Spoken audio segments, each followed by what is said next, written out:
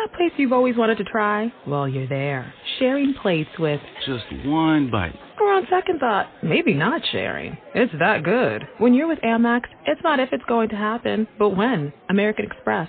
Don't live life without it. Hey, this is Carla from the Butcher Babies. This is George Corner Fisher from Cannibal Corpse. Hey, this is Rex from Kill Devil Hill. It's Wednesday 13. This is Dad from Devil Driving. This is Motorist from Quad. You're listening to Rabid Noise on Rabid Radio. Turn it up. Hello? Igor, how are you, man? Hey, how's it going, brother? Yeah, not too bad, man. Dude, it's great to talk to you again.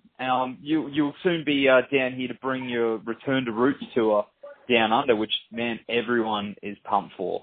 And celebrating, of course, 20 years of one of the most iconic metal albums ever.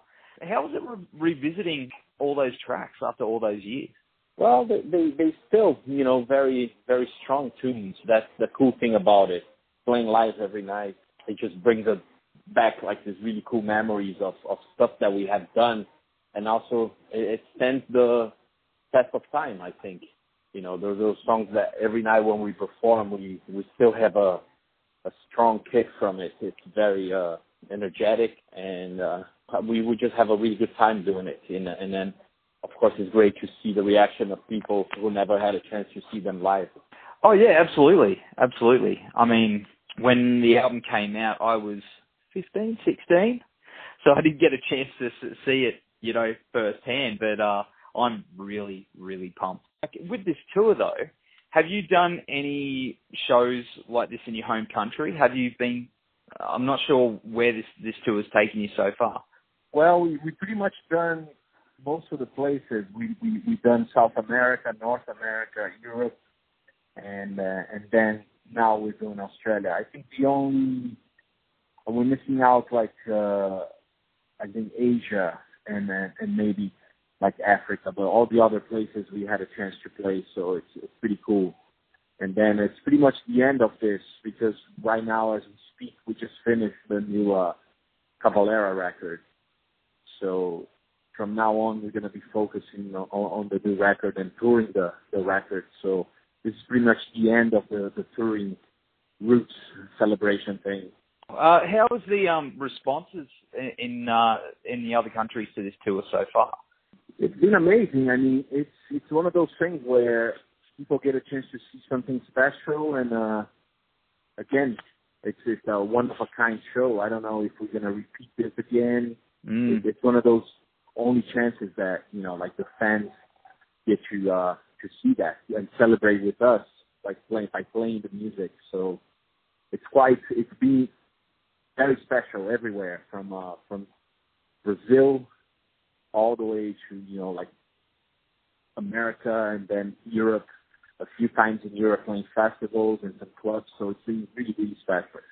Oh, that's awesome, man. Well, of course, going back, I remember the day the album was released, and, it felt like at the time, like it was a total game changer. And it seemed that, it really helped push metal in a new direction.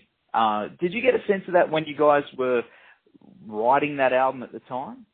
Yes and no. I have to say, of course, you feel there's something special about it, but I have to say it's pretty much the same when we did an album like Chaos AD or even like a Cavalera record. You just, do what you feel represents you the best, and then whatever happens after the album's out, it's a consequence of it. So, but if you ask me at that time if I knew that the album was going to be, like what ended up being, and then 20 years later still playing the same record and celebrating this, I would say no. So we were not expecting the impact that it has. The only thing that we could say, we knew it was something special, but we didn't know exactly what was it was coming up for us. Because with the album as well, I mean, you guys recorded, from what I remember, part of the album was recorded in what we call the bush here, with the native. How do you pronounce it? Is it Xavante people? Xavante, yeah. Yeah. Which, like, to do something like this, it was something that we never had experienced anything like that before. And to be fair, most artists don't have a chance to go back into their roots like that. especially the Brazilian roots. So it's something that for us, it was very special. It couldn't go any deeper than that.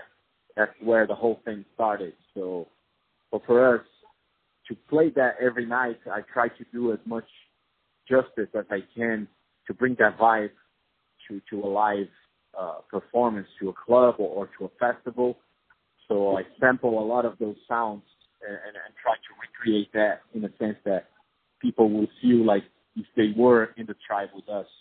Have you had contact with those people since you've recorded? Have you gone back? Yeah. I mean, especially when we spoke to them a few years later, and then, you know, it's something that was very special because it was a collaboration before anything else. It wasn't like, for example, a photographer goes there and just make a picture of the tribe, and there's not really like an input from it. For us, it was music.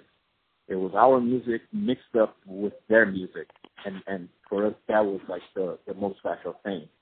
It was the fact that we could exchange those ideas and also exchange those, you know, the fact that we could create something together instead of just us showing that to the world.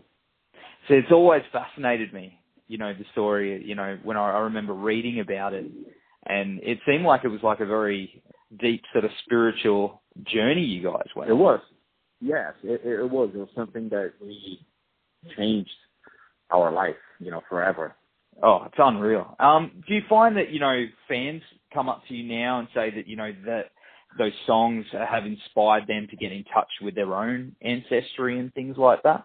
Yeah, I think that's the most special thing about the whole Roots thing. It's how we open up a lot of people's eyes to their own heritage, and people could trace that back and be proud of it. You know, that was the whole idea with us. It was like showing that even in heavy music, you could bring some of those elements and make something completely true, and not just I don't know, like trying to pay a homage to it, but also something that it was part of us. That's unreal. You know, I remember the first time I saw the video for Radama Hatter, and man, that video it's still, I was watching it the other day, and it still holds up. It's still awesome. What did you have much input in that? And what happened to like the puppets? Did you get to keep those or anything like that, or it was just totally separate? No. It was actually a director that we knew that he did the Bantu. He made some of those videos, so we asked him to do that, and it was his interpretation of the whole thing. So that's why it was so cool. It was just the way he envisioned the whole Brazilian thing. So it was. But I wish I had some of those puppets, but we didn't get to see. I don't even know what size they are. I wonder where they are out there. Like, because they were pretty damn cool. So, you know, well done. Yeah, it's cool stuff, man. Yeah, man. And of course, you know, you mentioned before you're working on the Cavalera Conspiracy album, and has that got a name? Has it got a title yet? It's Psychosis.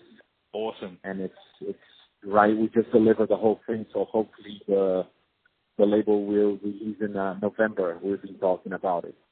That's cool, man. And of course, I heard that Justin Broderick from Godflesh is on there too. Yeah, I mean he's one of our favorite artists in the whole like scene of like industrial metal and reaction, and we were so proud that he and it's such a crazy track that him and Max did call Hellfire. So yeah, it's amazing. Like, we're really happy with the result of it, of the collaboration. I'm so damn keen to hear that. It's going to be cool. And of course, is the album taking on a bit more of an industrial sort of shape? Would you say it's going in that direction, or is it? No, there's a little bit of everything, I think. You know, it's not just that, but there is some influence from like the Godflesh era and stuff like that. So, but there's a lot more going on through the whole record. Awesome, man. Well, will you be previewing any of those tracks on these Runner shows? I know you've been playing Roots from start to finish, but yeah, no. Unfortunately, we're going to focus on the Roots on this one. Well, I mean, hopefully we'll definitely get to hear it in the near future, though. I mean, November's not that far away. Yeah. And of course, man. So what's next for you guys after the album's release? Are you going to hit the road again? Yeah, that's the plan next year. Focus 100% on it, and then hopefully we'll hit Australia with it. Yeah, that'll be unreal. Well, of course, man. Thanks so much for your time again, man. It's been a little while since I spoke to you, and man, I'm looking forward to these shows. So we'll see you very soon. All right, thanks a lot, brother. Planning on traveling this summer? Make saving at the pump part of your plans with 2 times the fuel points from Harris Teeter. It's easy. Download your eVic coupon, and for every $1 you spend with your Vic card, you'll get 2 fuel points. That's up to $1 per gallon on quality fuel at participating BP and Harris Teeter fuel centers. Download your eVic coupon today and save money at the pump all summer long with eVic and Harris Teeter fuel points.